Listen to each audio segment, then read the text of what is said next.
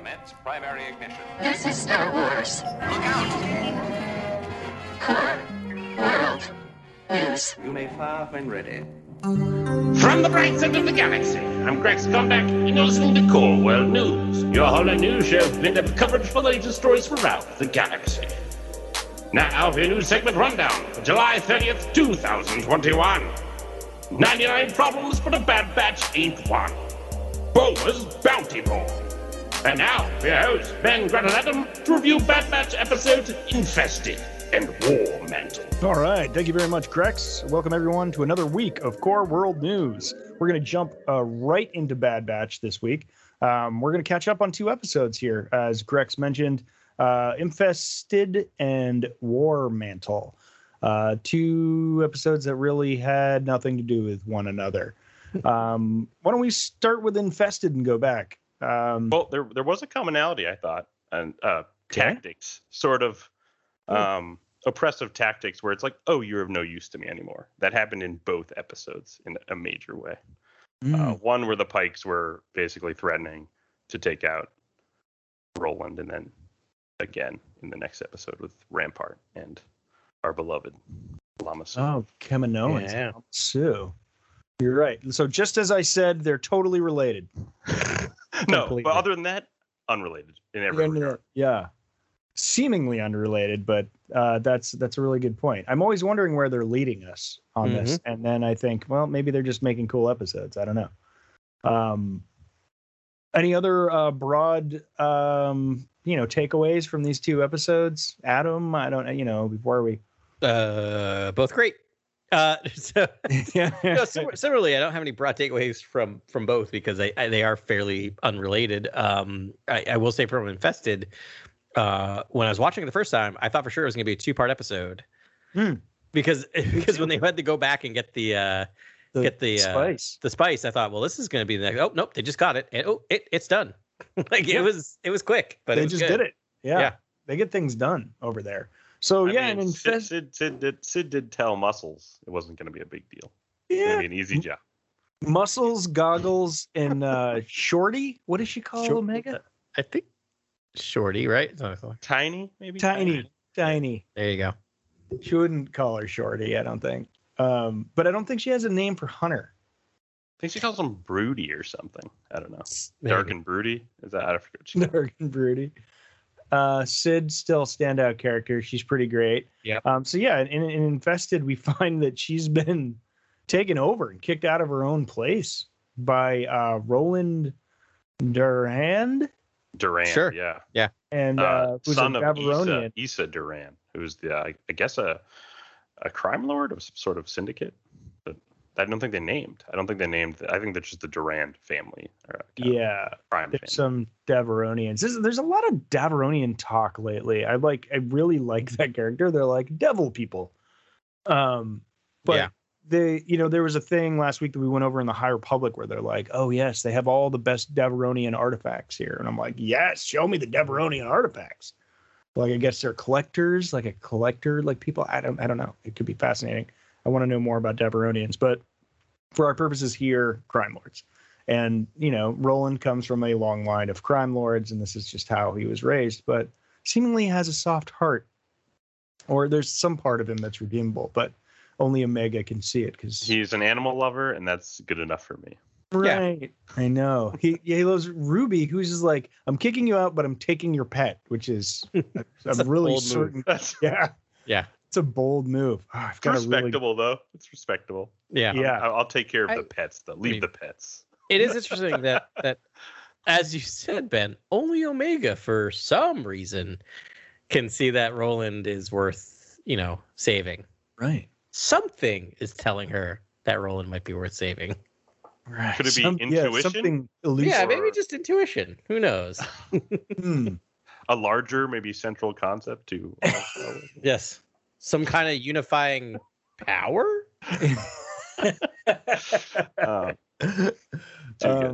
Yeah, definitely could be a thing there. Or she's just an innocent, right? Like, I don't know. Like, I keep going back and forth with this. It could be that she's just a good soul. Oh, that would be so boring. I mean, she's definitely the anti-Boba Fett, like they've gone from these sort of, actually it could be really it could be a metaphor for, or an allegory, metaphor, simile, and for like the progress that we've made as we followed the clones through the Clone Wars, where it's like they were manufactured killers, right? That were soldiers and killers. But as we went through the journey, they're the friends we made along the way. And then so by the end of it, we get these really redeemable, ethical characters that are now trying to that are actually just good people. You made human souls, and they're good people. And what do they do now after a lifetime of badness? But I think Omega is that good soul at the end of the journey. Yeah. It's interesting too, because we're meeting a lot more of them in this series than just Omega and the Bad Batch, right? Like we've seen Rex. We will see Rex again, perhaps in the next episode. Now we got Grega. Yeah, we got Gregor, and then who else? Who else did we meet? I think his voice cracks. Is that his voice cracks? Yeah, his voice cracks. Yeah, we'll talk about that with that choice. I guess when you're doing clones, you start running out of ways to differentiate them, and you got to start going interesting. I want no smoke from D. Bradley Baker. Like, he's a god. Yeah, he's amazing. It really is to be able to do all these voices. Still have them all sound like the same person with these little individual idiosyncrasies. It's and of course, so Gregor was in War Mantle. I didn't know he was a clone commando, which is like a new thing. I think this is the first time we've seen commandos in live action animation or anything really. Yeah. But he was in Rebels. If you watched Rebels, he was one of the clones that was out fishing for large sand slugs with Rex. With Rex, and I think Wolf was the third. Interesting. Had not realized that that he was a returning character. He's a returning character, yeah. That's and awesome. he's a little shell shocked in Rebels, but obviously it's that sort of vocal tick that sort of gives him away. Yeah, there's so much in War Mantle I can't wait to discuss. Yeah. That opening was just really fun, but should we talk about the first Infested first? Yeah, when we get through that. So it's like, Sid loses her place, and Omega brings the Hunter's like, well, see you later, like wants to take off. But Omega's like, she helped us and we need help. We need to help her. And so they help do it. They have a plan. The oldest trick in the book with the Pikes, it's like you steal their, if you lose their spice, they're going to kill you and your family, et cetera, et cetera. Turns out they're very forgiving, though. Yeah, like weirdly, they do complicate their plans. They're very balanced thinkers, right? Like, well, we lost spice, we got the spice back, no harm, no foul. Like, off you go. Off you go. But, you think they still probably would have murdered everyone, but I don't know. I don't know how Pike thinks, but they tangled with it. They Sid they tried to put Roland in a bad spot. And they did, but they also put themselves in a bad spot as well, and then ultimately saved themselves while avoiding some killer bugs. That was a cool part when they basically took the spice crates to the kind of subterranean caverns of Ord Mantell, where we see these like flying bat creatures. It was basically like Batman Begins down in the caverns of Ord Mantell. Right. And then the rail cars were cool because they kind of inverted the actual drive mechanism, the kind of pulley up and down mechanism they put on the top of the rail car, which was so cool. And I was like, if we ever do the Darth Bane movie and he's in the mines, like let's see that same sort of mine car again, because that was really cool design. I mean, anyone else thinking of Indiana Jones Temple of Doom? Oh yeah, that's all I can think of. 100%. Yeah, certainly. And then, I mean, come on, the rail car scenes in the through the caves. There's iconic. even the Lord of the Rings montage where Sid basically like Pippin knocks the rail car into the caverns and basically wakes up. Want to get away? That's Fool of a toque. So they, and then that's kind of it. They do it. They save the spice and they come back. And I'm trying to remember any sort of deep meaning through it. I rewatched it today just to sort of get it fresh again in my head. But really, the standout thing is the fact that this wannabe crime boss is like a person, and I adore Ruby, the little it's like a pangolin with the face of a pug and like a head antler. then that's really cute and reminds me of my dog, as any small character does. I do like that we get a little bit of more of, what was it, Ketch and Bolo, which is the Weequay and the Ithorian. Have like a moment in this where they actually are like I like how they're developing those two characters, the Norm and what's the other one from Cheers characters? Clyde? Yeah. Is that his name, Clyde? Yeah. Clive? Maybe. Oh man, this is great. Great. I mean, I like that. that's I just like even that they're though tethered. it's Cheers and we're all from Sid Boston. for the long run. So it's cool that they're just always around Sid. So it feels like a little family unit. I like that trio. Cliff. Thank you. Sorry, I was totally listening to you, not spending like the entire moment going, come on, Adam, what's the name of the other guy from Cheers? You know that show that's old for even us. Yeah. But yet applies. It's Yeah, apt. that's right. Yeah, it was. I mean, it was kind of interesting though that as soon as Roland took over that bar, it's hopping, and like all of a sudden it's successful. So it was like Sid intentionally keeping it like underachieving. When like, we first saw his foot soldiers, I thought they were Mandalorians of some kind. I was like, yeah, Cool design. Mandalorian really cool design. helmet design. Lots of cool armor design across both these episodes. That's another kind of interesting trend. And to answer your question, Ben, yeah, I do think Sid is actually purposefully. I don't think she likes people, and I don't think she's running the bar to be. The bar's a front, Yeah, right? Like, so she doesn't care. Like, I think she's I think she's annoyed that she has these two regulars that are constantly hanging around. yeah. I mean, she needs good people, I guess. But yeah, she's a boss. Sid's a boss. She'd be me if I was running a bar. Like, I remember working at a store and I would get annoyed when people would walk in. Right. I could see Sid backstabbing the Bad Batch. Mm-hmm. You could? Yeah, You think she'd do them dirty?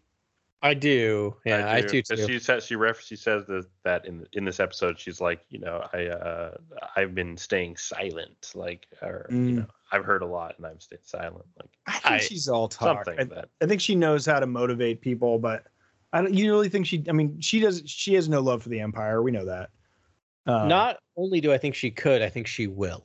Yeah, at it's a some big point. rug pull. It's a pretty Yeah. big. It's like, whoa, we would do that. But I think it's going to be a desperate Lando. times, right? It's the Empire. Yeah. To like save her own skin, she's going to give him. Yeah. And I think she'll pull a Lando where she'll then regret it and eventually step in and try to help. But I think we will get her selling them out. All right. Well, So that may not be necessary after the sooner next than episode. later too, because if they interrogate Hunter, they basically Uh-huh. bring in the probe droid, like the interrogation droid. Like he could give up the information about the parlor on Ord Mantell. Like Yeah. you could have Crosshair going to threaten Sid, and then Sid giving up the whole group. yeah. Why don't we get into this this episode, War Mantle? First of all, great episode name. Yeah. Which I, you know, that's the Project War Mantle. That's when the Empire tried to fill its ranks with conscripts. That was Yeah. a military project. Also, you want to hear my general overall feeling about this? Yes. I loved it. I especially loved it when it was called Episode 4, A New Hope. This plot is almost the exact plot and musical cues from A New Hope. It Okay. is Yeah. weird. They get a call. They get a "You're our only hope." They get a call from someone on a thing. They go to attack a base to rescue a prisoner. Like, and then they leave, and there's targeting computers, and there's a droid who sacrifices himself. Like, there's so many callbacks in this, and then it turns into Empire Strikes Back at the very end. But it is, and I mean this really, like, I'm being cheeky about it, but really, like, it is a wonderful, like, retelling of Episode 4 in a lot of ways, and taking it with this crew and building on everything that we've seen this crew become. Like, you can see them starting to actually map over some of the characters we've seen in the Skywalker saga. Yeah. I love that Gonki played a part in this, a more active role. I was like, yeah, Gonki. Yeah. He, like, you know, I don't know what he did. Like, was a battery or something? Like, He's the power She droid. He screws provided up the power. ship. he provided power. He's like, sure, take some extra power. There's definitely an intentional shift of the music, I think, to reflect the fact that it's like they're TK units now, like they're no longer clone troopers. We get a line that's like the Empire have canceled the Kaminoan contracts. Like it's over. There's no more clones. They're using the remaining clones to train the conscripts for the Empire. And when we find out that Gregor was indeed one of these clone commandos who was hired to train the next kind of legion of conscripts, but he deserted. I mean, that's this episode's about. Is he's deserted this secret base on Darrow, which is really cool name for a planet. Great location, great biomes, kind of a mountainous forest world. And he's on the run in the beginning, and it's terrifying. It's like those Corellian hounds are chasing him, or I guess they're from Darrow. These alien hounds. They could be Corellian hounds, though. We've seen those before. I thought that was a terrifying opening where he's just running from them. And Massifs, they're called. Okay. Thank you, Wikipedia. Yeah, that was cool. They were found on desert planets, including Tatooine and Geonosis. Oh, okay. Yeah, they're used by the Tusken Raiders. Oh, yeah, that's right. Yeah. Oh, I think we saw them in Mandalorian. Yeah, we did. Yeah, we saw the Din Djarin Snuggle one in episode 9 in season 2. That's cool. Yeah, it does. It is exactly. It's patterned after A New Hope in a major way. I do agree with that. Especially the discovery of that base is much like the discovery of the Death Star. Yeah. And then the only real difference is that instead of saving royalty, a princess, you're saving a family member. I think they now see the clones as their family in a big way. And it's so beautiful because it's they're going to save this clone as their family is kind of becoming more closely knit, and they're becoming a family themselves, which is very, very cool and touching, and great moral dilemma for Hunter right off the bat, where Rex calls in and says, "Hey, we have one of our clones has been, or one of our someone I know has been captured and he's being held here on Darrow. I need your help. We need to do this mission." And then I think Tech brings up that Sid also, they're also doing a job for Sid, and they have to decide right then and there, do we eat? Do we have food and credits to survive, or do we risk everything to save this clone, another clone? But I think they're now seeing that these clones are their brothers, and Omega their sister, and they're a family at the end of the day. Yeah, and that's beautiful. It's really interesting because I feel like for the first half of the season, there was a lot of who are we? What are we doing? We have this, we owe this debt to Sid. Now that we've paid it off, what now? And now once they've paid it off, the story has taken a back seat, but in a really interesting way, because it's still developing towards the beginning and end of every episode of because we kind of but it was done very lightly that they are now they're running these jobs just to live. Right, they don't owe Sid anything at this point. They're choosing to be sellswords, really, at this point, and I enjoy that. Right, and I like that and Grant, you're absolutely right. I love that they started this with now they have to make a decision. It's really easy to take a job when the job there's no conflict, right? Like all you're doing is just doing this to get paid to eat. Yeah, and now you're right. They had to finally. It's interesting that we're seeing this kind of long form survival of the characters and the survivalism aspects of the story. Versus kind of dealing with the chips. I always thought the chips were going to be this long, form story, this long part of the narrative that we deal with all the way through. But instead, it's really like Oregon Trail. Like it's almost like a video game. Like we're following them as they're getting rations, as they're, improving the ship, as they're just going from job to job. It's this kind of it feels like very serialized. It's a serialized kind of science fiction show at that point, where we're just seeing each sort of predicament that they get into. But you get these little slight movements, and similarly, we get this idea that Echo is learning from watching. Right, this episode starts with Hunter kind of doing that knife twirly finger thing. Oh yeah, and then Echo is sitting there trying to do that with he's trying to do that with a spanner. Right? It's just really, you get these little moments of reminding us that she's a little sponge picking up on everything the Bad Batch is doing. Yeah. And I mean, so now they have these moral missions too. And we were sort of figuring out what is their moral compass? What do they want to do? And I think you broke it down really well.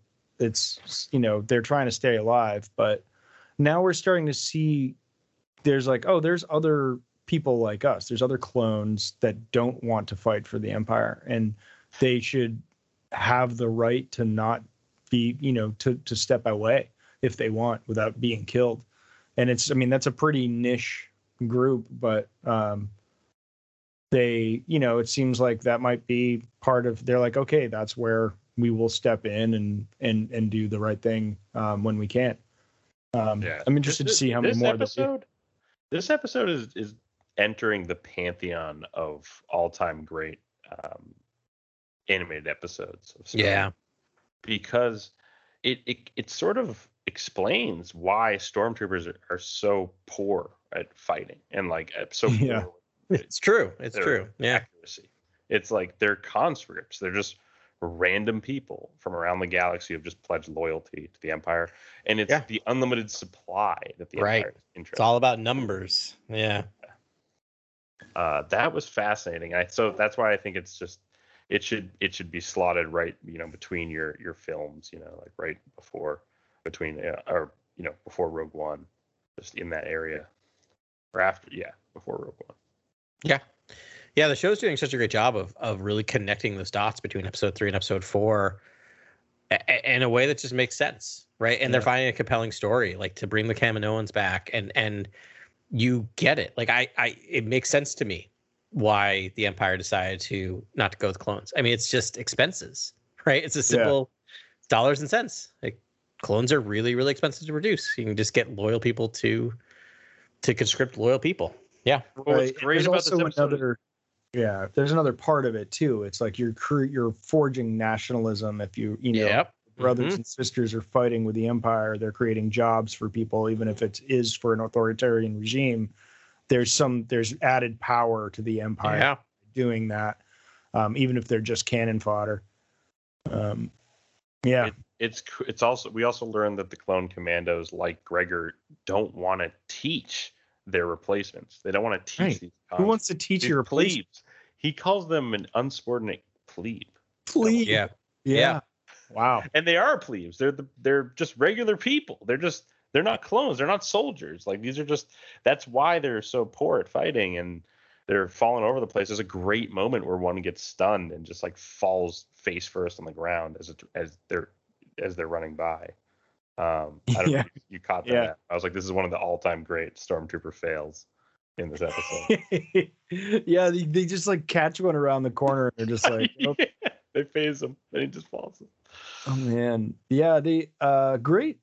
So we have a sort of interstitial armor design too, which is pretty cool. I always like that when they don't miss an opportunity to give you another armor set, and it's halfway between clone trooper armor and then the first stormtrooper armor. And the first stormtrooper armor is really I'm trying to think who's the artist. I'm blanking on it. McQuarrie, the McQuarrie armor, which we see for the first time in Rebels. You can see some of those the early Ezra helmets, which are like really sort of like SS helmets. I don't know. They just sort of, they've got the sort of gas mask face. Yeah, they invoke for sure. Yeah. But it's a cool set of armor. So I'm glad they do that. And it looks that much cooler when you've got the John Williams soundtrack going on in the background. And as they're running down the hallways, it's I don't know. Every time, just when you give me, they mix in those cues, you're like, oh, the feels. There was orchestral music, and then there were there were also flutes. Like it felt like a full orchestra. It was really down the hallways. That dun, dun, dun, dun, dun, dun, dun. Yeah, there were some that felt like full rips. Like they just. I don't even think they re-recorded. I think they just took the recordings and used them wonderfully. Like it was amazing. Yeah. For the hardcores, it's like, I remember that hallway music. Like it's for the hard. It just sounds like childhood to me, and I don't mean that in any other way than exactly like that. Anytime I hear that, it just reminds me of like every time watching episode 4 as a kid. Right. Exactly. This movie had superb sort of A New Hope references, throughout, but then the story with the Kaminoans is astonishing. It's this like wonderful side story, this B plot that's happening. where Lama Su and Tanwi are basically at the end of their days. Like it's Yeah. it's pretty tough to watch. Or not the scientists, sorry.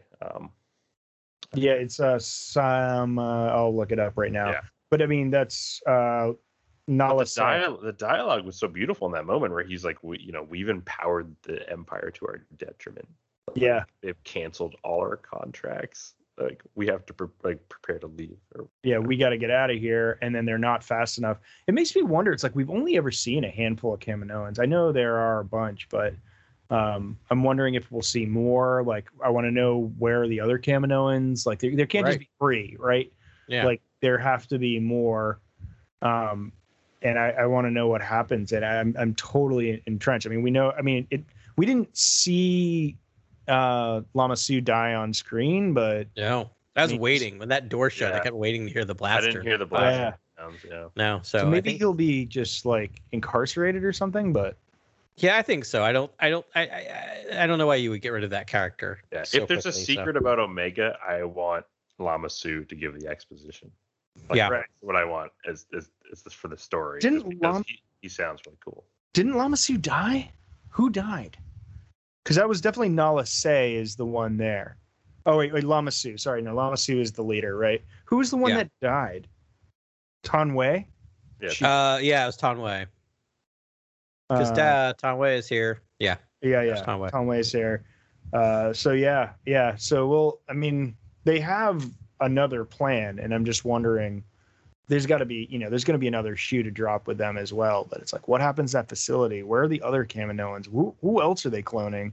Are they going to be part of like the Snoke project? And Yeah. It does And it does sound Exegol. desperate though. It does sound like they're looking for the next client, and because I know that she says, our success with the clone army is known galaxy wide or something, Right. something like that. And he's like, no, you don't get it. Like we're not going to find another contract. The Empire doesn't function like the Republic. Like they're cutthroat, and it's gonna be we just armed them to take us.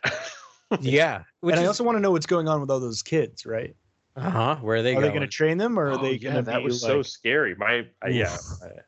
Yeah, it made me really nervous for those they're like, kids. we're going to be soldiers? It's like, you're going to be dumpster food. Yeah, it was not good at all. Yeah. But they did an interesting job with that conversation about, oh, well, we can just find another contract. No, we can't. It was the first moment I think I've ever had any type of empathy or sympathy towards the Kaminoans, right? Where Yeah.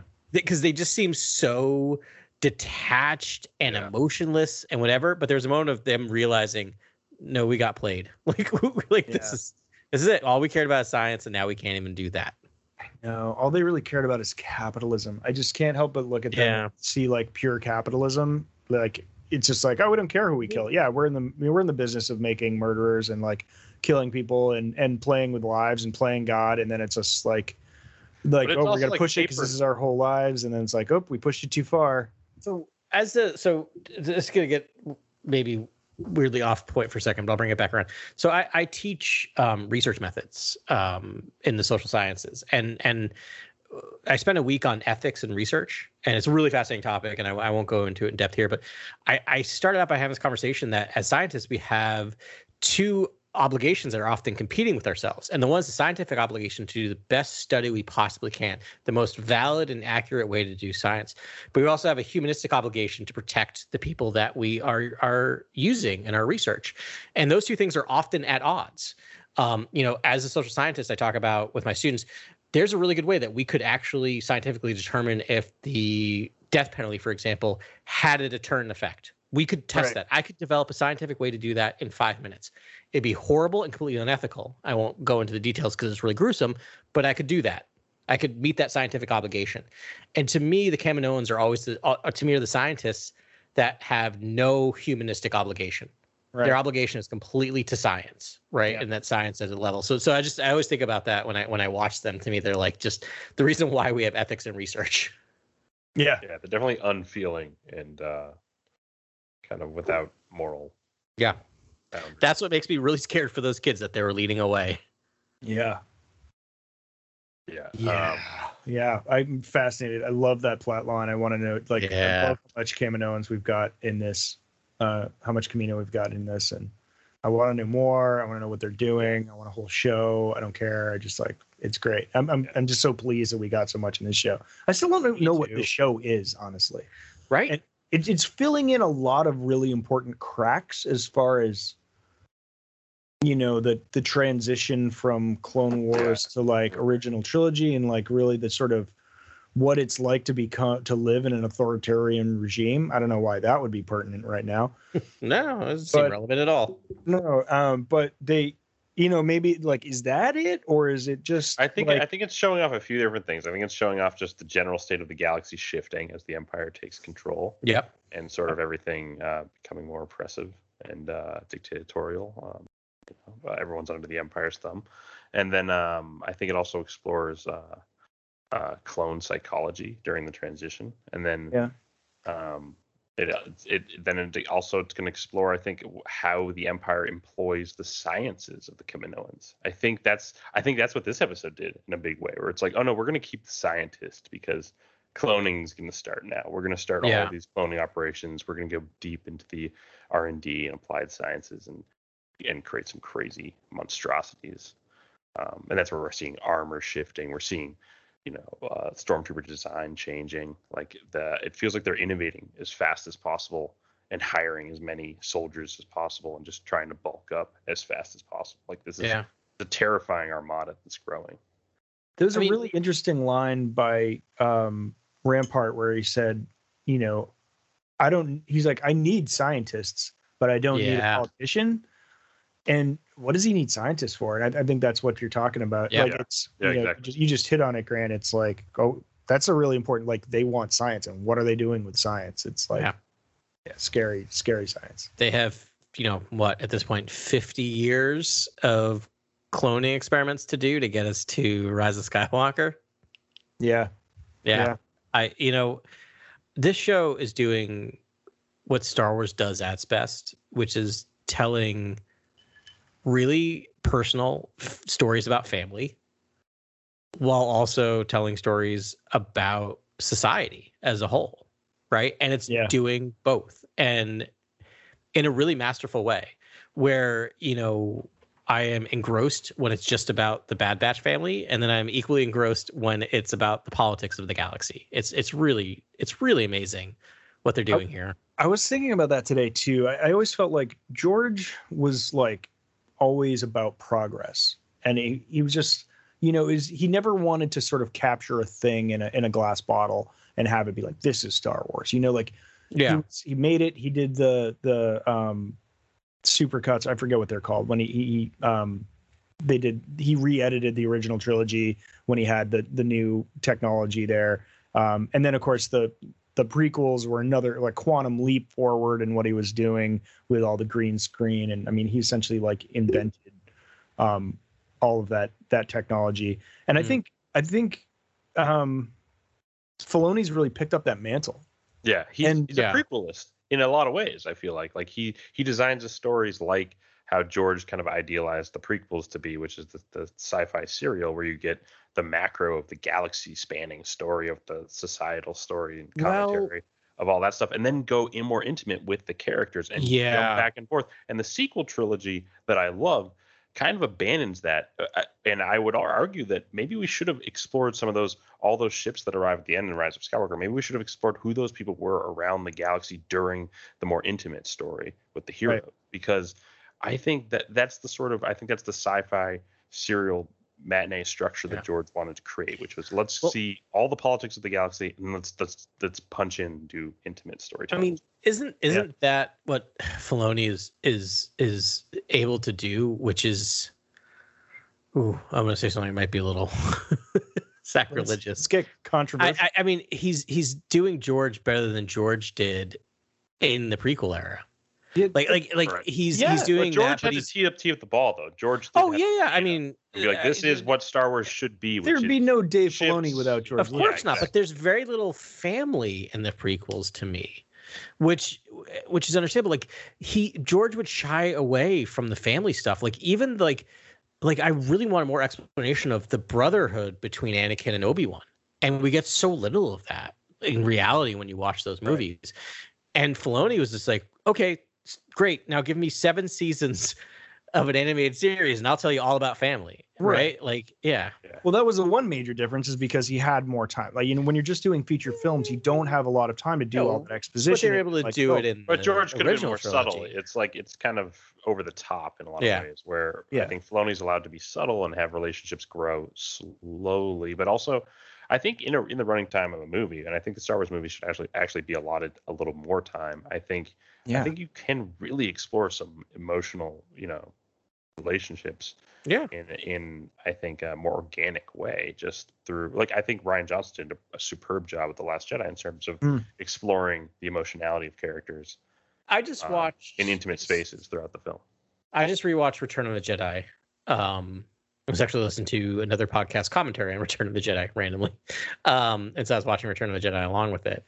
And that movie's got some issues. There's some clunkers in there with stuff. But like the Ewok scene, which is really, really weirdly edited and shot, where you first have Luke and Leia and then Leia and Han talk. It's not the best directed scene in movie history, but boy, is it earned. Do you know what I mean? Like, you watch that scene, it is emotionally impactful, despite how poorly it is actually put together. Right. Because it spent 2 movies building this family, right? This weird family, and so it's nice to see that. Like, I get the family vibes when I'm watching Bad Batch. Return of the Jedi literally ends with a family campfire. Like, it's incredible. Yeah. So, I mean, just back to this progress point again, like, I think, I absolutely agree with everything you're saying. And I think Filoni has picked up where George left off. And if you look at the first season of Clone Wars, the technology is kind of clunky. The animation's a little clunky. And he's not afraid to drastically improve it each season, even if it doesn't match the rest of the things. And right now, I'm wondering if, like, I even thought, like, would George, if he had the animation capability that Filoni has at his fingertips now, if he just would have done that rather than live action, because you can really do all the things that you want, or you can really create this world in a lot of really dynamic ways. It's just such beautiful animation. So that keeps progressing. And then Filoni is honing his craft as a storyteller, but he's really getting, the more he progresses, the more he incorporates George's original vision for Star Wars, which is really impressive. And I'm not going to take anything away from the sequels, because I think it's good to have other directors play in this world too, using the pillars of Star Wars to their for their own means and telling their own stories. But it's nice to know that Filoni's out there really carrying the George Lucas banner, telling Star Wars stories. I feel like Dave and George, I don't know why I'm suddenly like using first names with them, but I'm because we're like best friends. I'm sure I know in my own feel like they're having the best friends there ever were. Inverse careers, and I feel like George was a storyteller who got obsessed with technology, and Filoni's a technologist who got obsessed with storytelling. Yeah, Filoni's surrounded by the best now. I mean, he's like shoulder to shoulder with Filoni and with Favreau and like doing live action, and then he's just like, is it 10 years at least he's been doing these? At least. Yeah. That's a long time. That's Malcolm Gladwell's 10,000 hours right there, just making Star Wars, about Star Wars. And I hope he's not slowing down. I think, I would be perfectly happy with him sort of executive producing everything that comes out. Watching this episode, I felt like he was having so much fun just writing the clone trooper dialogue as they're kind of hiking through the woods. Like this was it almost felt like being a kid again. Like, it felt like whenever you're in the woods and you're just hiking and you're just imagining, you're playing make believe in Star Wars. Like, that's what this episode felt like in the beginning. It's the Bad Batch sort of traveling as a troop through the woods, talking about beacons and their comms being jammed. It was like, this is like, I think Filoni's having a great time in this world. Like, to me, I think he's never going to leave. I think everyone who's champion of Star Wars, everyone who's working on the television side of this right now is having a great time. Like just watching this reminds me. I'm shocked with how much more this reminds me of The Mandalorian than it does even the Clone Wars in terms of like, it's one coherent story, but there are standalone episodes. There are episodes I like better than other episodes, but if I were to rewatch The Bad Batch from this point, there's not an episode I would skip.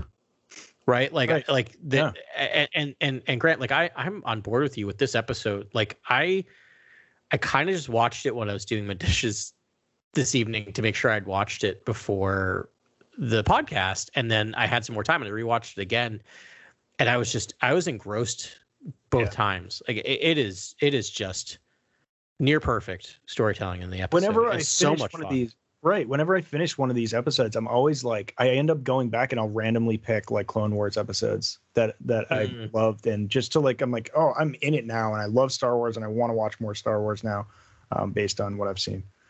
I think we just for like 12 minutes of just like totally like gushing about Bad Batch. It's a great show. I cannot wait to see how this all ends. But we got to talk about the cliffhanger. I was gonna say we're moving into the end game of the season. Yeah. It feels like, yeah. Big cliffhanger in this episode. Hunter's Omega and Muscles. Make two two basically like attempts at picking up the Bad Batch. Yeah. From That's this a kind of great like fugitive level pipe that's like an exit to the mountain face. And another fugitive moment for Star Wars. Didn't kill my wife.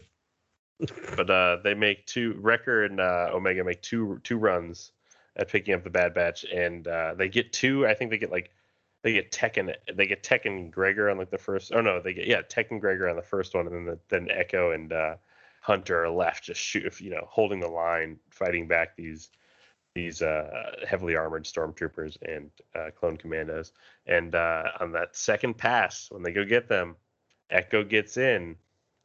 Hunter makes the jump, classic moment, and then just slips off, falls off the ship, and plummets like I want to say like 150 like. It's a ways. Yeah, it's a ways. Yeah, and gets captured. And then we, Crosshair and Hunter meet face to face for the first time in a while, and we're gonna have a confrontation at the very least. Yeah, it'll be interesting. And that's why I feel interrogation's inevitable at this point. Yeah, they're gonna interrogate Hunter. I think. I mean, I think, Crosshair is gonna use him as bait to catch the rest of them. Oh yeah, that makes sense. Totally. That makes total sense. Yeah. Which is too bad, but I'm looking forward to that dialogue between the two of them. I'm that guy that's like, oh, they're still good in Crosshair. We can turn him back around. He's gonna help. I don't know what you're smoking. Literally sounds like Voldemort. I cannot trust Crosshair. He's Slytherin, man. He's not Gryffindor. No. He killed an entire there's no back. I don't know. Maybe he'll kiss Hunter and then disappear and save Hunter's life, and that's his only redemption. He's friends with Rampart. He's friends with Rampart. Yeah. No one's friends with Rampart. No one ever liked Rampart. And Rampart's whole existence, no one ever liked. I don't know. Crosshair spends a good amount of time in his proximity. Near Rampart. I think he'd smoke him if he had the chance. Yeah. Who wouldn't? Actually, that would be a really fitting end to Rampart, honestly, is Crosshair being like, I don't take orders. It's like there is still in the snake. I might see that. I don't think there's redemption in Crosshair, but I also see him just like not necessarily buying into the Empire, right? Like I also do see him just being annoyed by it and maybe destroying everything from the inside. Right. Like, what if there's like a catch-22 in that like chip that like makes you like obedient, where it's just like, well, you've defeated your own rules. Like the Empire is no longer like doesn't follow anything. So my rules are defeating rules. And it's like, I don't know. I have to do what's best for the Empire, and you're no longer best for the Empire. Right. Exactly. Yeah. Interesting. But the whole chip stuff's so confusing because at this point there are clones who chips have activated and are past it, right? Like, I guess once you get past Order 66, like, do you start going back to baseline normal? Like, you've killed all the clones. I mean, killed all the Jedi. are you then just back to being a normal clone and realizing like, oh yeah, definitely the Jedi were bad and we killed them, but the Empire's not great either. You know what I mean? This is allow their Yeah. individual How does personality start Crosshair to- feel about being replaced? Like, Yeah, that's a something they good haven't really question. delved into. You know. Right. I mean, That's why he's think, training his own elite group, right? We've seen that of conscripts, but I don't know. I like your early call. I can't remember which one of you said it, but like that they're the early Death Troopers, like where they're going to. I mean, there needs to be elites. So Adam, you know, that could be a thing where they have their own division. I mean, I really want to know the background more about Death Troopers. Like, Yeah, that would be a fun thing to see in live action. Yeah. Or you know, I did like what we got to read in Alphabet Squadron about some of the Death Troopers in that yeah. There's some good camp, stuff in that there. war camp after Yeah. prison camp. They had like chips and circuitry and cybernetic, augmentation. Yep. It was Yeah. Yeah, they were like enhanced and all that. I mean, it really kind of describes what Crosshair is. Yeah. It'd be cool to see Crosshair get enhanced and be a bigger threat and Yeah, add and ramp up the stakes. yeah, Yeah, I'd love that if he just got a little more. Yeah, exactly. Just became a little less human, a little more robotic. yeah. That would kill all my hopes and dreams. But okay. Well, just prepare. It's happening, Ben. Yeah, I love have that you're pulling disappointed for before. our guy Crosshairs. That's You know, if you're right, I will. I'll happily buy you a beer at the bar, and I thought he was pretty 23 cool. with Like the I thought, Delta just stuff. he offers really great action. Like he really amps up the action scenes with Bad Batch. Like without him, that group isn't nearly as cool because that group does far cooler, trick maneuvers with Crosshair involved. All right. Well, we got a bunch of comics to get to as well, so Yeah, we should move on from this. But this was I'm glad we really got into the good stuff with Bad Batch. Looking forward to 2 more episodes of this show this year, and who knows how many more going forward. Yeah. All right, let's move on. Bounty hunters. We don't need that scum. All right, welcome to another edition of Boba's Bounty Board.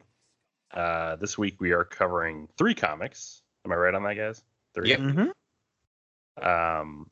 We're going to do Darth Vader. We're going to do Jabba the Hutt. And we're going to do Star Wars main run.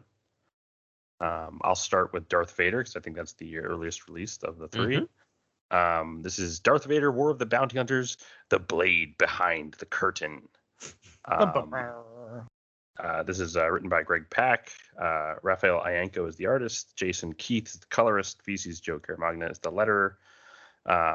This comic was excellent. Brief summary: after Vader defeats IG-88, thus thwarting Sly Moore's scheme to eliminate him, Sly Moore is demoted and told to conduct sub-administrator tasks, where she learns from a delegate that the recently frozen Han Solo is being auctioned off by Crimson Dawn, and that Han Solo has connections to a more primary target, Luke Skywalker. Connecting the dots between Vader and Skywalker, Sly develops a new plan to take down Vader that involves a secret council of robed emissaries, and even attempts to manipulate Vader's will after learning much of his physical body is preserved in the cybernetic armor. But Vader yet again proves relentless as he single-handedly slaughters Moore's acolytes and withstands her force abilities with ease. Before dealing Sly a death blow, Sly persuades Vader that she can go to the auction on the Empire's behalf and bid for Han Solo. Vader agrees, but seems to be conducting his own sinister scheme to eliminate all the adversaries in one fell swoop. Nice. Well done once again. Comprehensive as always. Sly Moore, big Sly Moore episode. Which is Yeah. This was a lot of Sly Moore. And then I left out here that Ochia Bastoon is now Vader's cheerleader. And Yeah, it's incredible. he's like and hype it's man. my favorite part of this comic is that Ochia Bastoon is in the background of every Vader moment He's and just like cheering him on. the little kid in like a group of bullies. Yeah. he's the Flavor Flav to Darth Vader's Chuck D. Yeah. There The you best go. part of this comic is Sly Moore is betting on Han Solo, and the Hutts quickly get into the millions of credits, and she can't compete, and you can't see the rationale of competing with the the Imperial credits. Yeah. And you just hear in the background Ochia Bastoon just laughing in the crowd. You just see him laughing behind her, and I was like, "This is incredible." He was like, "Oh, The Sly, comic you're relief. so owned again." I will say, and I will fully admit this, we are a Star Wars podcast and supposed to be experts in all things Star Wars. I forgot or maybe never knew that Sly Moore had Force abilities. So Yeah, when did that get this snuck was in very there? exciting for me where I'm like, what? Like in the middle of Yeah. this issue. Yeah, I forget where we first learned that Slymore had Force abilities. Was it this episode? This issue? To me, it just feels fitting. Like she is sitting with Palpatine at that Yeah. opera, that kind of Yeah. opera scene before Anakin steps in. Yeah, I think that adds to the mystique of that character, as if she has some Force abilities, and obviously the people she's surrounded herself with, they kind of look like Sith acolytes to a degree. Yeah. Yeah, they're definitely acolytes. And I I thought Mbarans had a Force potential from birth. Like I thought a lot of Mbarans were Force sensitive. oh man, now we got to get back Maybe. to the last Yeah, shot. I would love to Right. dig into some Mbaran lore, but Right. yeah, I thought I mean, there was last something shot about had a her. ton of it. It all took place on Umbara, right? Or most of it did. But I don't remember that being a thing. Right. So I think it was first mentioned. Thank you, Wikipedia, and following the sites. It seemed like it was first mentioned in Star Wars Destiny, which is the collectible card game from Okay. 2016. So it must be on her card in that, which that stuff's technically canon. So All right. you're So that's where it's first revealed, and then but in these, I mean, I guess she's shown up in the Star Wars run, and then I guess Vader now. technically we first found out March 28th, 2019, because it was in the Convergence expansion pack. God, we missed that one. I guess we need to get into the card game as well. That was kind of strange. good Where to me. she her last ditch effort is to try to mind trick Vader, and I was like, Yeah. yeah, okay. Good luck. Oh yeah. Oh man.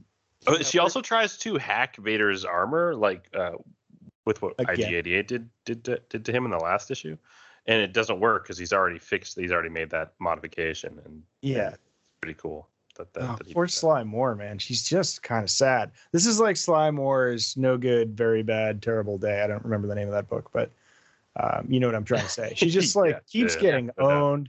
She's sitting there in her office with a bunch of these peons, being like, "Oh yeah, we've got these new capacitors we need to install." She's like, "Just do it and get away from me."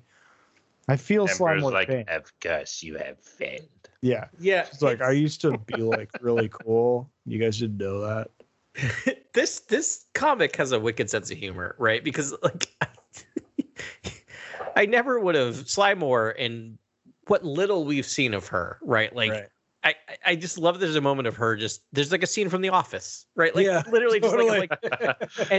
No, it was so fitting. It was almost like an SNL skit of this is the person who would approve of sort of imperial tasks around the galaxy. Is Yeah. someone who's drained of sunlight and trapped in a tight office and wearing almost Dracula-esque attire. Of course, it's that person who's approving all these different jobs. And I feel like they did Pac did such a good job of making her feel still in this episode like she has abilities, she's cunning, right? They don't make her a complete but at the same time She's got a cadre of Once- Force adepts Yeah. that are at her command. She's powerful. but still one step behind Vader the entire time. And Big there's this step. there's Everyone one, is. It seems like everyone Yeah. is a step behind Vader, and that's kind of what I wanted to allude to. In the and summary. I want to talk about that in a minute. I just feel like there's one cell in particular that is I if I had time before the episode, I was going to make it my background, and I didn't. And it's the best illustration of Sly Wait, Moore. Oh, okay. Yeah. I was gonna I was gonna say, guess. There's so it's- many, but can we guess? Yeah, if you want to try to take a guess which one I wanted to make. Quick guess here. Quick guess. I'll give you one. Oh, it's got. Is it? Are you talking about the montage of her just pacing around and thinking for a day? No, but that Okay. is so good. That is so it good. is. There is. She's at the auction. Oh yeah, and yeah. she's getting outbid by the Huts. And there's a Yeah, scene of her just this. this lip quivering, just realizing it was It's like, That's this where is such Ochi's stupid laughing in the plan. background. yeah, that's the one. Yeah. And it's the most human we've ever seen her, and I love it. Like it's just this, like it's again similar to what we talked about in the last segment. It's the only time I'll ever sympathize or empathize with Sly Moore. Right. She's very well drawn in this issue. I think in the other issue, it was a little more cartoonish approach. But like, Yeah. she's very well drawn in this issue. And just great facial expressions. I know. It's so good. That's Yeah. Raphael Ienco. I was going to say, shout out to Ienco. It's so good. Yeah, so at the end of this issue, I mean, you see Vader just like throwing a throng of Crimson Dawn guards like against the wall. Like he's basically showed up to crash this party, as we've seen in all the other issues. But I think we get a little more insight into his plan, which is to get everyone there, sort of. Yeah. And also Skywalker, I think, is like the key to the plan. But to get Han Solo. And we'll talk about this more in the next two issues, but clearly the actual plot of Vader showing up at the auction is not going to move at all until Bounty Hunters number 3. Right. They are slow playing this. Yeah, they have. They showed that early, and it's just like every episode ends with Vader crashing the party, as it should probably. I mean, that's the. I really loved how Greg Pak wrote Sly Moore out of these corners. It felt like Breaking Bad. It felt like Better Call Saul in terms of how Sly Moore weaved and bobbed to figure out a way forward to ensure her survival. Like I really loved that. You know, she was like, I have no reason to betray you, or like, you know, bringing you to Skywalker, like maybe he'll kill you, or bringing you to this auction, maybe they'll kill you. Like it's, I love that she's like, I have no reason to betray you. It was the logic of that character was just great, the rationale, and I just loved how the writing of that character. The episode. So good, yeah. Anything else on this? Any more Vader tidbits from this episode? I mean, it was a lot of Sly Moore for a Vader episode. But the next issue, the cover was really intriguing. It's like Ochi doing some action. He was sitting on the sidelines in this episode, so I'm hoping to see Ochi in action. Yeah. And the comics are making Ochi really cool. Like, if you were so on Ochi after Rise of the Skywalker, I think this is definitely bolstering a claim for that character. He was mostly just a skeleton in Rise of Skywalker. Yeah, and a couple of quick flashback scenes. Yeah. Just, knifing some folks. Yeah, looking forward to some more Ochi. I'm glad they wrote him in here. It's a nice connective tissue, and I am sort of liking the character. Rad. Well, why don't we move on to Jabba the Hutt #1, this one like standalone Jabba issue in the middle of the War of the Bounty Hunters. We're going to get a few of these. I think every month we get a standalone. And so this month we got Jabba the Hutt, War of the Bounty Hunters, Jabba the Hutt, Trust Issues is the name of this one. It's written by Justina Ireland, which is like awesome. Big guns there. Ibrahim Robertson is the artist. Luca Pizzari is another artist for flashbacks. Oh, and Robertson is present day. Two different artists for present day, and that's kind of cool. I love when they do that. That's really cool. Yeah. Yeah. Edgar Delgado is a colorist. Giada Marchisio is a colorist, and VC's Ariana Maher is a letterer. So yeah, Justina Ireland, and I mean, I love her storytelling, and again, she shows off here. Yeah. So hot off the heels of A Test of Courage, which we reviewed, I think, probably 15 episodes back, which is, I think, one of our favorite High Republic books thus far. Yeah. Yes, really, I love it. Good. I actually went on Apple, like iTunes. I don't know how I ended up on there, but there was like 5 people that like gave reviews of that book, and it was just like people that didn't get the book, and I was like, I wrote like a 3-paragraph glowing essay on like how amazing that. I'm like, no, like you don't let a 13-year-old tell you like what is going on in this book. It's amazing. Yeah. It's my favorite extrapolation of the hyperspace disaster, like what could happen afterwards with a crew of, young Jedi. Like so good. Yeah. And we'll be covering, she released just 3 days ago, the young adult novel, The Out of the Shadows, which is the follow-up to Into the Dark by Claudia Gray. So we'll be covering that in a couple of weeks. So can't wait to read that one. Absolutely. All right. So I did a little less conventional summary here because Justina Ireland created one of my favorite new characters I've got. Yeah. Yeah, So, totally. meet the most wondrous Diva Lompop. Diva is smart, rich, beautiful, eternally indebted to Jabba the Hutt, and hungry for human flesh. In this one-off issue, we are treated to her introduction via 2 timelines. In the most current one, she tracks down Boba Fett on Nar Shaddaa for Jabba and reveals that he has lost Han Solo. In the older timeline, we see Diva on a different mission for Jabba, where she's teamed up with Boba Fett to investigate the infiltration of one of Jabba's mining towns. While she may appear to be just another lackey for Jabba, all the world is fooled because she has clients, objectives, and abilities that Jabba can't even imagine, but should rightly fear. So I love that summary because what this issue is doing is it's called Jabba the Hutt, Right. but really it's not, right? It's And Diva there's Lompop, yeah. plenty. And I pulled her up on Wikipedia, and I might spoil some stuff, but we'll get there. That's all right. Her appearances are Jabba the Hutt #1, 4-LOM and Zuckuss #1, Bouche #1, and IG-88 #1. So I think in reality, these standalone issues we're getting is going to be more about this character's journey through this, which makes me very excited because I hope there is a long history in the Star Wars galaxy for Diva Lompop. If Yeah. we've learned anything from this issue, she is a heavy hitter, and even though the issue does focus on Jabba to some degree, but I would say that Diva is indeed central to the story. A more central character. But I think she's all important because she seems to state her motivation at the end of this issue, and she's in her motivation ties her to Jabba in a pretty interesting way. Yes. That is gonna that offers long form storytelling. So that's what's great about this character is even though it's not, even though it's she kind of overshadows Jabba in this issue, it's for a pretty cool reason, and we dive into that later. There's also a hint, and I keep jumping to the end. Apparently, Justina Ireland in an interview hinted that we might see her in the High Republic era. Oh yeah, because I mean there is a line where Jabba's like, if it takes another 100 years, like so her whatever species she is could could exist for long. Yeah, clearly long lived. Yeah. Yeah, and I'm wondering if her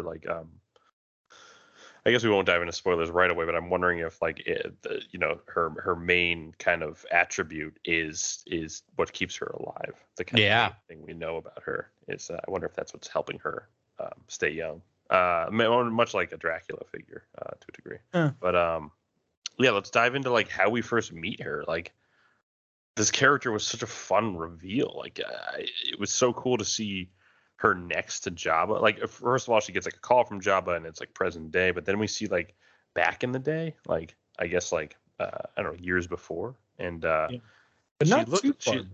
She's dressed in like this really really like kind of I would say like regal garb. Like she seems like she's just loaded. She's like from some sort of royal house or something. Yeah. Pretty cool, like but also mysterious. I don't think they fully state like where she's from, like what her species is, anything like that, right? Do they? No, not in the issue. Though I think she is identified. But her apartment looks pretty cool. Like early on, you see like all these plants, almost like palace, a poison ivy vibe. And I love that sort of flip on the usual bounty hunter, right? It's like usually they're downtrodden and just like trying to go check to check and just trying to get out of the business. She's made it. Like she has more money than she needs at this point, but. The only reason she does these jobs is because Jabba, like she owes Jabba, and he just like. Yeah, I came away from this issue thinking there's some sort of like life debt, like a Wookiee life debt, or like he's calling on his mark, or like she's been marked or something. Like there's a debt, like she basically he can call upon her at any time to do some sort of gig, right? Like anything, and it was made clear that it was not a monetary debt, right? Like it was just Yeah, I'm sure that's a lot of backstory that we don't know about. I'm sure. So. Yeah, I know. And she's just like, will this make me even? And it's like she's done like 4 jobs for him, and he's like, nope, still not even. So he's totally like pushing it. And I thought we knew what it was, but I'm confusing it with all the other. There's a lot of timeline hopping in this, so. Yeah, exactly. It was kind of tough, and I read this like a week ago, and then sort of reviewed it, and this week. So there's a lot going on, and but both timelines sort of inform this story. And and so I don't know. I mean, we could go through it play by play, but I just love the fact that her character is not your typical one, and then her relationship with Jabba, which I think we can just like get into it. Is like she ultimately, so she's owned by Jabba, so she wants to kill Jabba the Hutt, and it's like we've never seen that before. Like, there's never been anyone that's just like, you know what, I'm done like dealing with your your bantha poodoo. Like, I'm gonna like actually go after Jabba and kill him myself, and which is easier said than done, obviously, even for someone of her talents. But right. I just think that's a cool new angle on all of this. Yeah, No, it's true, and she seems legit like a threat to Jabba. Like, part of me is if I didn't know Jabba was already doomed a few years from now, I'd give her a pretty good shot at getting him. I know, and I'm curious to see. Like, obviously, we know Leia of Alderaan, the Hutt Slayer, kills Jabba, but I'm curious to see if they ever run into each other. Like, like if we get a high five between Leia and Diva. Yeah, don't you feel like they're gonna retcon, because there's so many people in Jabba's palace in Episode 6? Yeah, that they're gonna have her just stalking him behind the scenes. Oh, that would be great. And her just like to kill Jabba. Yeah, and, like, just she's choking him out, and she just leaves. Just like, oh. Yeah. I love that they give her own bounty hunter look. Like, she has different looks, and I like that we finally put a point on that. Like, bounty hunters dress up to be bounty hunters, and there is part of it that's there for armor, and there's also the ornamental aspect of being a bounty hunter that we're seeing in this. Yeah, she's got this sort of like punk rock, like ripped jeans, like red outfit that she rocks with like the full like rainbow hair, and for her bounty hunter look. And then, she'll do the seductress thing when she has to. Yep. And we'll just like outdrink somebody to get what she wants. And calls Boba Fett pup. Yeah. Yeah. Yeah. Yeah. So we see her double cross Boba Fett, right?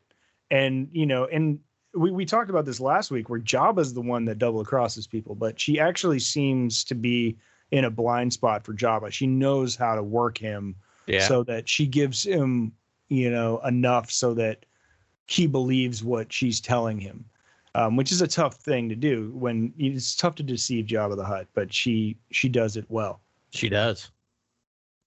And has some really good buddy cop one-liner jokes or just moments like the how long can you hold your breath, and then throws a flesh eating thing. He's like how would holding my breath keep me safe from skin melting gas? Yeah, I just pictured Boba saying that. I was like, I love that line for Boba. I was like, it wouldn't. I was just curious. Yeah, just curious. Yeah, separate comment. Yeah, quality writing, like great scene work. And we were just talking about scene work in between segments, and like great scene work in this issue, jumping between past and present.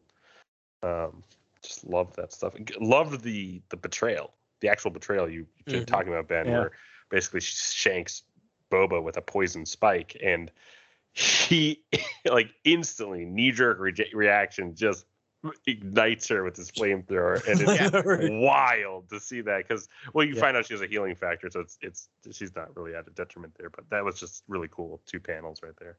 Yeah. That's the hope. That's the stuff I'm hoping we get in Book of Boba, where it's like just really, kind of like reactionary. These issues are doing a good job for making me very excited for Book of Boba Fett. It's making me think a little more about what that show could be, because I hope Justin Ireland's writing it. That'd be amazing. Oh, that'd be awesome. But we've had so little Boba Fett in reality in canon Star Wars that we're getting so much of him in this War of the Bounty Hunters. That's really starting to inform that character a bit more. Yeah, so he can be fooled, but yeah, Diva like fools everyone. There's that one, so that whole like infiltrating like Jabba's mining town, and she finds out it was all like a ruse by the Crimson Dawn. I mean, this is a really complex issue. Yeah, like, it's not just the like parallel timelines. There's a lot that goes on, and they both stories connect back to each other, which is another tribute to Justine Ireland's writing ability. But Yeah, and so she like makes, she makes this crime lord like who's taken over this place like believe that she's on his side, and he spills everything to her about the Crimson Dawn's plan to create an infighting with the Hutts, and then she eats him. Sure Her does. defining characteristic. She Yeah. to eat, and she'll eat any and all species. It seems. So Yeah. And she's just, because she's playing Jabba, and she's like, I'm going to control what information he gets about all this. And That's so the thing is plays she couldn't eat Jabba though. He's too much. It's too much to eat. Like that's like one of her main kind of offensive abilities, and Jabba's just overwhelming. How do you eat a Hutt? One Perfect bite foil. at a time. The perfect foil for this character. Yeah. Yeah, Um, it's so good. So wonderful. everyone gets like invitations to the Crimson Dawn, like the party. But the guy bringing the invitation to Jabba, I thought he was the same species as Devon Lompop, and I thought they were connected. And I thought this was sort of like secret plan. But Oh. obviously, you do find out she is working for Crimson Dawn as well. So Yes, they definitely have like, yeah, she's like, just make sure you kill. Yeah, she's trying to help get Crimson Dawn's help to kill him.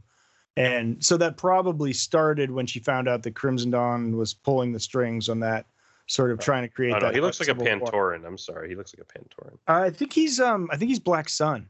Okay.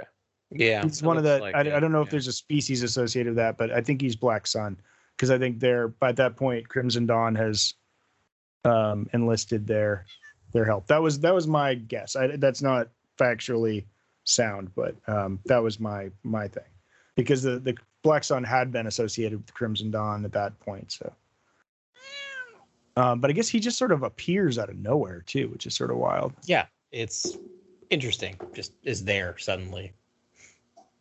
Yeah, so we're sort of meandering in and out of this.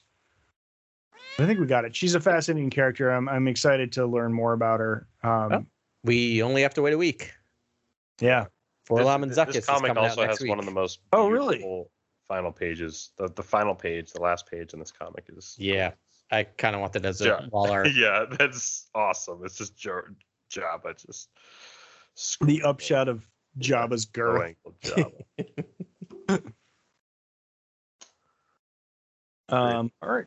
Cool. Should we move on to Star Wars then? Sure, let's do it. I'm currently trying to move my cat out of the way so I can get to my summary. Xander with her very vocal on the podcast. I know. He was just literally face was in the Contributing. microphone meowing. All right. Let's talk about Star Wars number 15, War of the Bounty Hunters, Friends and Enemies by Sewell, Rosanas, Rosenberg, Cowles, Pagliana, Paz, and Berdigio. So on his way to Jakara to assist in the rescue of Han Solo, Luke goes on a side mission with Starlake Squadron. Their goal? To rescue an unidentified faction of the Scattered Rebellion. Their method? Using a Falcano to blow up a Star Destroyer. Yeah, Calaxo parking above Dorman Volcano, not the most brilliant move. And that's Yeah. a line verbatim from this Yeah. comic.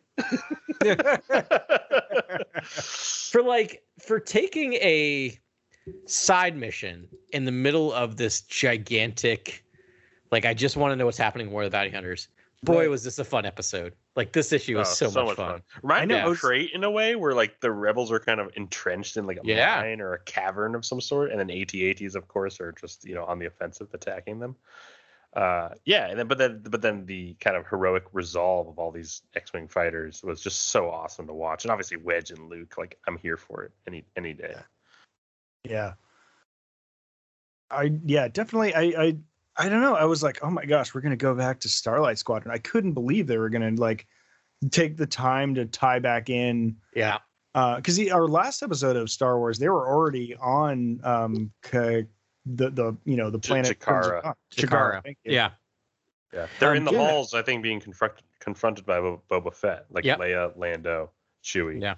Yeah. C-3PO. I honestly thought when I was first reading this, I'm like, okay, so this is that Sewell realized there was a hanging thread and needed to just finish the hanging thread before we got too far into Rise of Sky, or fall too far into the War of the Bounty Hunters.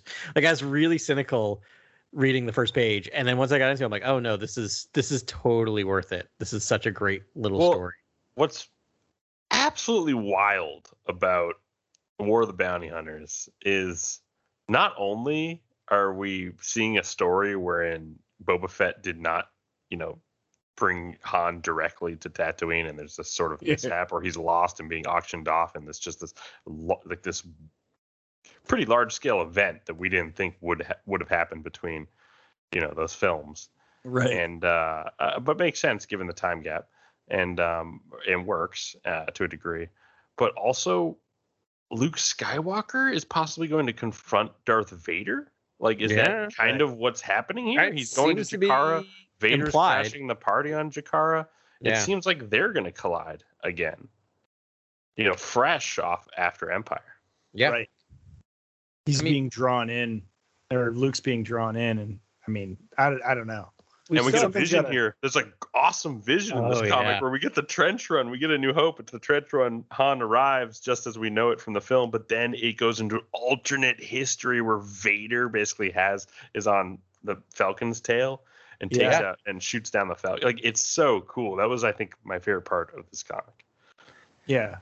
I also love that Luke misses and how much Luke is beating himself up, and then the fact that just another member, just some rando, which is like such an interesting story of like, yeah, that's true. If in the original trench run there were a lot more rebels that were alive, someone probably would have hit that, right? Eventually. I mean, it's great because it doesn't take away from Luke's ability. Luke was the last hope, the only hope of it, really a new hope, one would say, and then had only one shot to hit it, so it makes it really incredible. But this reminds you that if you have 17 people flying at something and shooting down, someone's probably eventually going to hit the target. Yeah. That was wild, man. It was wild. I say with Star Wars, you got to follow the lightsabers. Yep. So it's like we've got one lightsaber that is going to disappear at some point, and we've got Luke and we've got Vader, and something's going to happen there. Yeah. I don't know. I want to know where that lightsaber is going to go. Though, we didn't. This is another piece of news actually that we could have talked about and didn't today. We got an image from Mandalorian season 3. Well. And an officially sanctioned image, Adam. Officially sanctioned, but not officially created.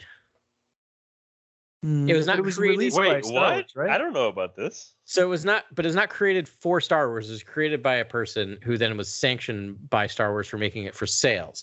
So basically, Star Wars says, yes, sell this and we'll take the profits. Is this but yellow this is not representative? This is not coming from this film of anything to be seen in Mandalorian. Is this yellow lightsaber Loden Greatstorm's lightsaber? No, this is Grogu putting together a yellow lightsaber with a yellow crystal. Oh, but I don't think it's that saber though. I don't think it's this saber. I'm just saying it's yellow crystal. This is after the fact, and this saber's already been constructed. Yeah. I'm dying to know. Well, it could be him recreating it of if Luke is teaching him how to do it, he'd be disassembling and reassembling this yellow lightsaber. I know. So does he still have the yellow lightsaber? Yeah. Where does the green crystal come from? Maybe he gets a blue crystal and combines it with this yellow saber to get the ultimate. You get green? In the Return of the Jedi. Wait, but where's the blue crystal come from?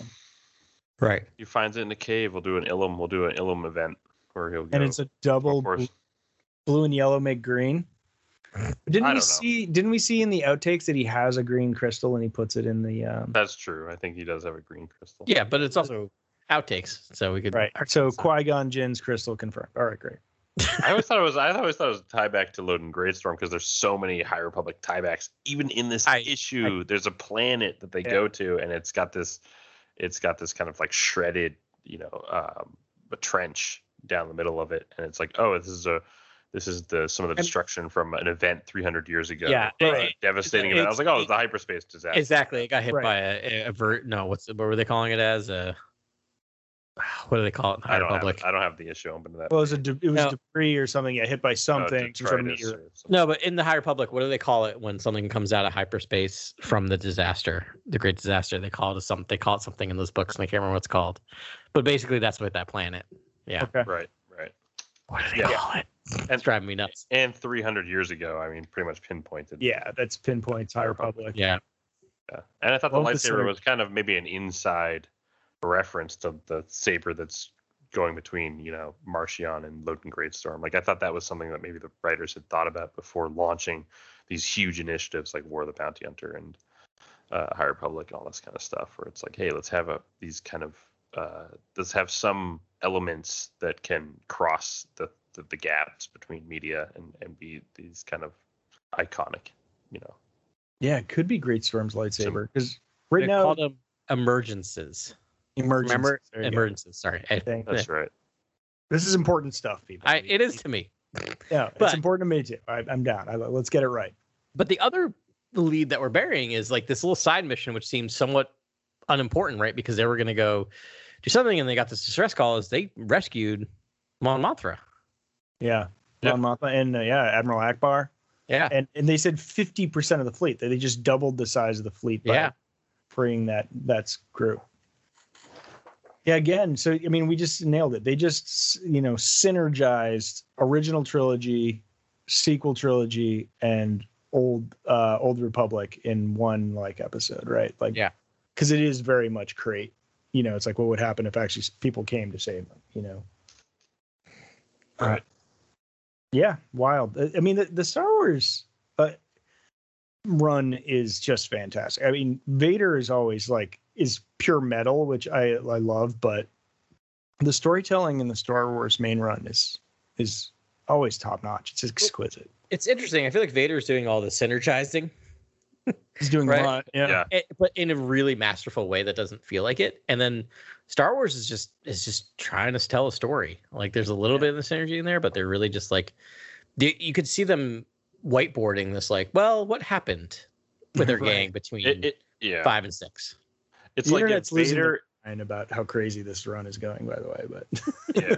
If Vader Not is going the internet. after Han Solo, he's going to disrupt, the orbit of everyone else going after Han Solo. Like everyone's now, going to have to deal with Vader, and it seems like he's central to all the issues. And it seems like he's going to be gunning for, the trophy Han. But I got to think when Luke arrives, Vader's going to forget all about Han and forget about Right. everyone's going to fall to the background. It's going to Yeah. focus on Luke. unless he tries to kill Han to weaken Luke.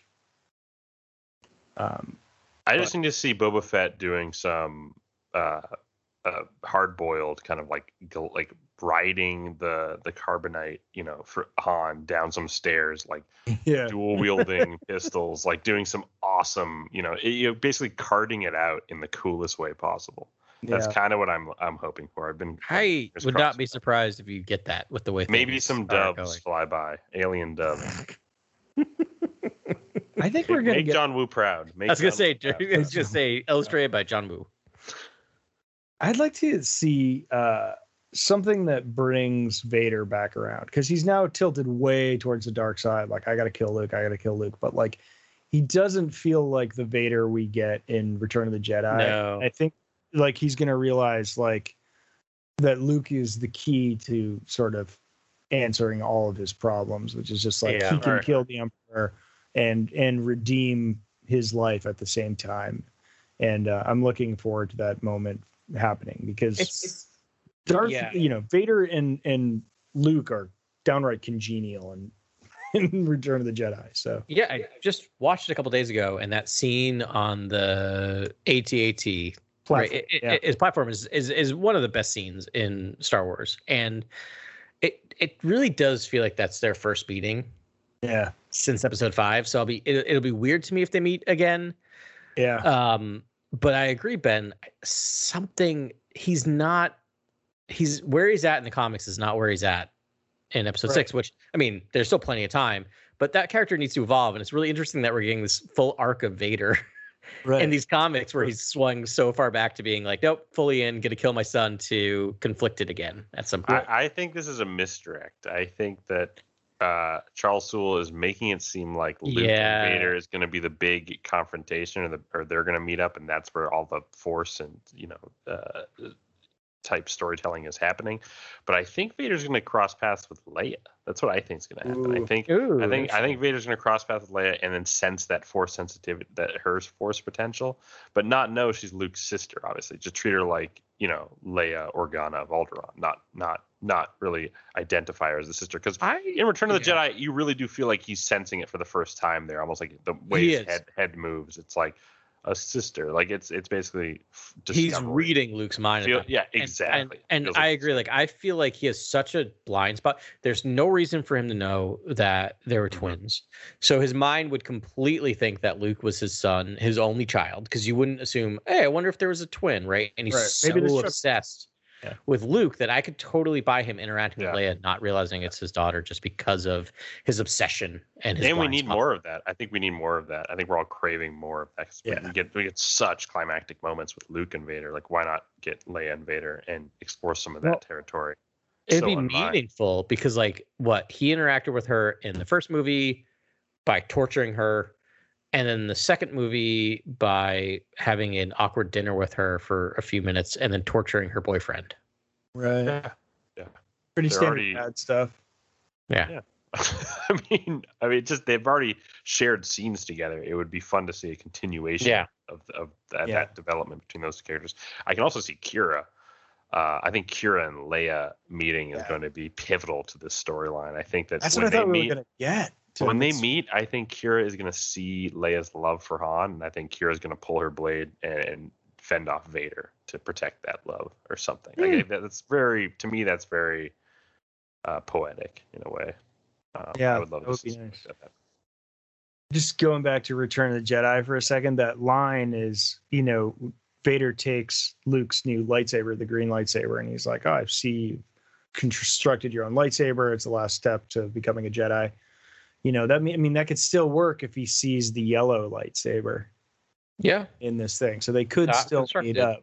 Yeah. And he could be like, "Oh, I just found this in a crypt," but so he could still have the new lightsaber moment. I gotta know. I just, the rest of the stuff is kind of superfluous. Like, where'd the lightsabers come from? Where's that crystal? I love it. Awesome. Anything else? Any last comments about the comics this week? I mean, really, last 2 weeks. No. There's so much comics. So much I know. And we're getting another 2 next week. We're getting the Bounty Hunters and 4-LOM and Zuckuss. Cannot wait. Written by Daniel Jose Older. 2, right? No, we already read War of the Bounty Hunters 2. 3. War of the Bounty Hunters 3. Not next week. I think the week after, but maybe I'm wrong. I think it is 4-LOM and Zuckuss next week. Because it's definitely 4-LOM and Zuckuss and just Bounty Hunters, but I could be wrong. It might be War of the Bounty Hunters. Is Afra next week? Pretty sure it's War of the Bounty Hunters. All right. Because it's the first issue of August, so War of the Bounty Hunters. So in August we get War of the Bounty Hunters, Star Wars, Darth Vader, Afra, Bounty Hunters, 4-LOM and Zuckuss. So I mean, according to this anyway.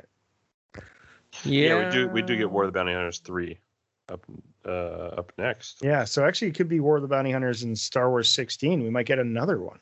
Yeah, because we need the shoot a drop with Vader, so we need to get to that War of the Bounty Hunters comic. So I have War of the Bounty Hunters coming out August 18th from my reputable source, which is odd because I agree it's a little different than what the order they're showing. But one thing I will say is that how's your source? Crossovers. What's that? How's your source? My source is good. It's reputable. How could they do another? Well, so Bounty Hunters makes sense. Yeah, that makes but sense. Also, if you learn anything from reading giant comic book crossovers that are scheduled perfectly when they're designed, people miss deadlines and things happen. So I feel like that's also why you'll note that in these in-between issues, they're not really moving the plot forward much at all. They're just telling these in-between stories. So that might be what's happening with that. But all right. Well, then next week we will watch Bad Batch 15. Yep. And have some comments. Cover some comics. Yeah. And just keep going as we're doing. And hopefully some more juicy news. We haven't had too much. A rumor about Ahsoka I did hear that there was an interview with Keira Knightley, and they told her about Sabe, the character, and how she's gone on to how she's evolved or something like that. And then I was like, oh, this would be the greatest show of all time. Thor Ragnarok's an adaptation of Greg Pak's kind of like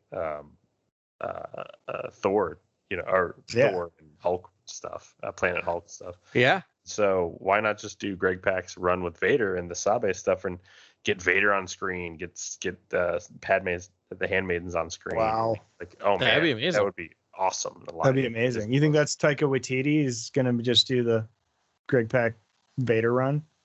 Well, it's like the handmaids, you know what I mean? Like that show basically. Yeah. Sabe. I'd watch that. I'd watch the Sabe show. Yeah, I'd watch the Sabe show. And hasn't she been to Batuu and stuff? Like, that's a great way to work in Batuu if you want to do that. Yeah. Wow. All right. That's it for this week. Thanks very much for listening. And get at us on the Discord. We're still filling it full of whatever Star Wars info crosses our paths over the course of the week. And talk to us on Twitter and Instagram. And we'll talk to you next week. Thanks very much again. And may the Force be with you. This is Grex Kondak signing off. For the latest breaking news, follow @CoreWorldNews on Twitter and Instagram. Thank you, and good night. Remember, the Force will be with you, always.